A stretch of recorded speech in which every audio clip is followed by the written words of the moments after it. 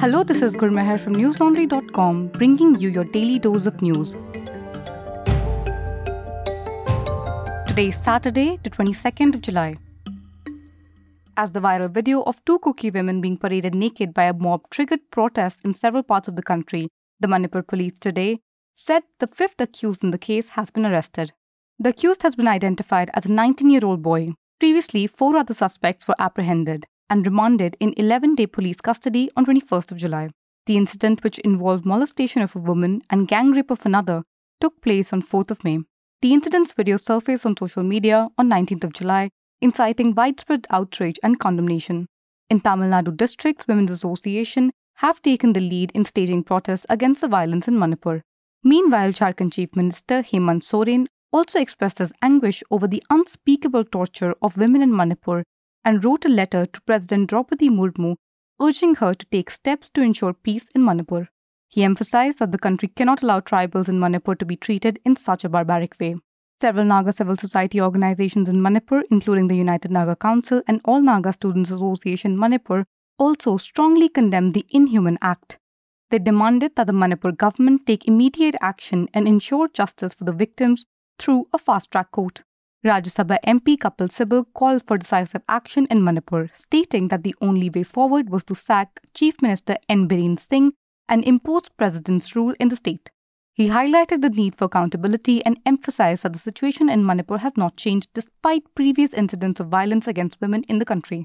Amid extensive criticism, the BJP alleged that a similar incident had happened in West Bengal, where 2 tribal women were allegedly stripped naked and tortured a few days ago. The party accused the state police of being mute spectators of the crime. In West Bengal's Malda district, 2 tribal women were stripped naked and beaten by a frenzied mob on 19th of July, the BJP has alleged.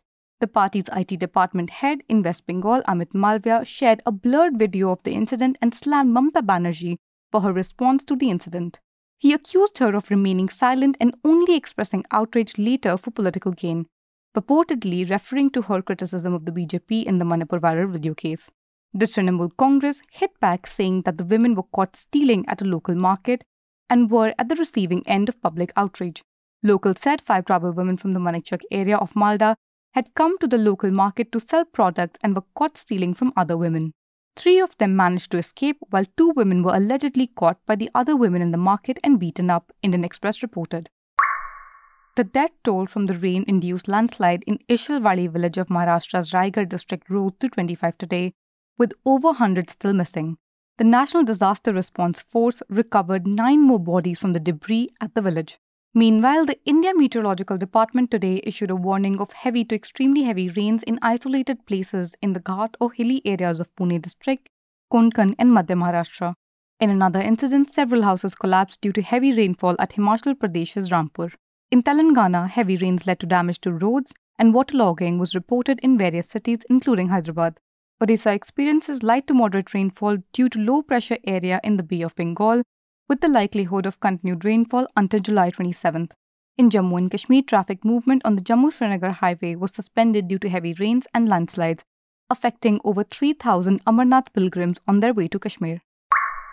Following the Punjab governor's statement that the Special Assembly session held last month might have breached laws and procedures, Chief Minister Bhagwant Mann expressed his disappointment today. He remarked that it was very unfortunate that Governor Banwari Lal Purohit did not seem to know whether the 19th to 20th June session was legal or illegal. Mann defended the Special Assembly session, stating that it was called after consulting constitutional experts. He highlighted that during the previous Amrinder Singh government's tenure, the Assembly session was called twice without the governor's permission. Governor Purohit's letter on 17th of July had expressed concerns about the legality of the bills passed during the special session. Mann criticized the governor for questioning the bills.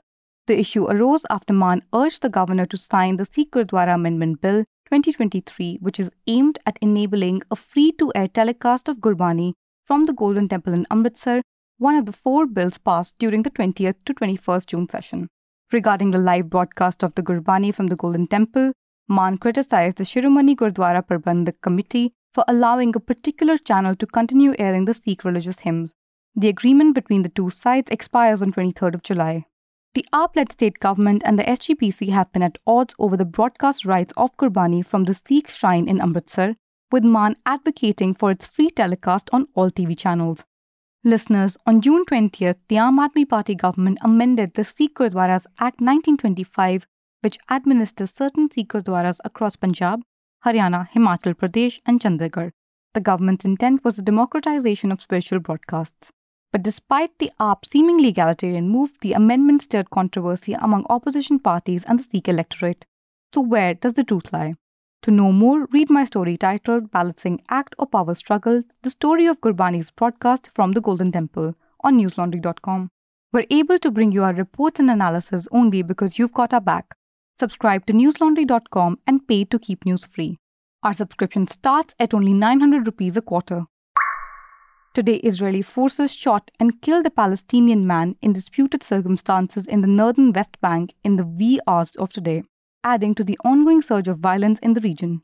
According to the Israeli army's statement, 2 Palestinian men allegedly attempted to drive a car into soldiers near Sebastia, close to Nablus in the occupied West Bank. In response, the soldiers opened fire, killing 1 man and injuring the other. However, the Hindu reported that the claim could not be independently verified. The Palestinian Ministry of Health identified the deceased as 18-year-old Fawzi Hani.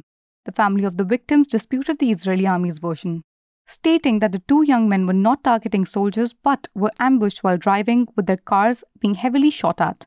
Reports mentioned that Hani had recently passed his high school exams and was in good spirits before the shooting. The incident occurred just hours after another 17-year-old Palestinian was killed by Israeli fire in a separate incident elsewhere in the West Bank. The tensions between Israel and the Palestinians have intensified in the West Bank, especially after Israel's nearly nightly raids into Palestinian areas in response to a series of attacks against Israelis. That's all the news we have for you today. Have a good day or good night depending on where you're listening from. See you on Monday.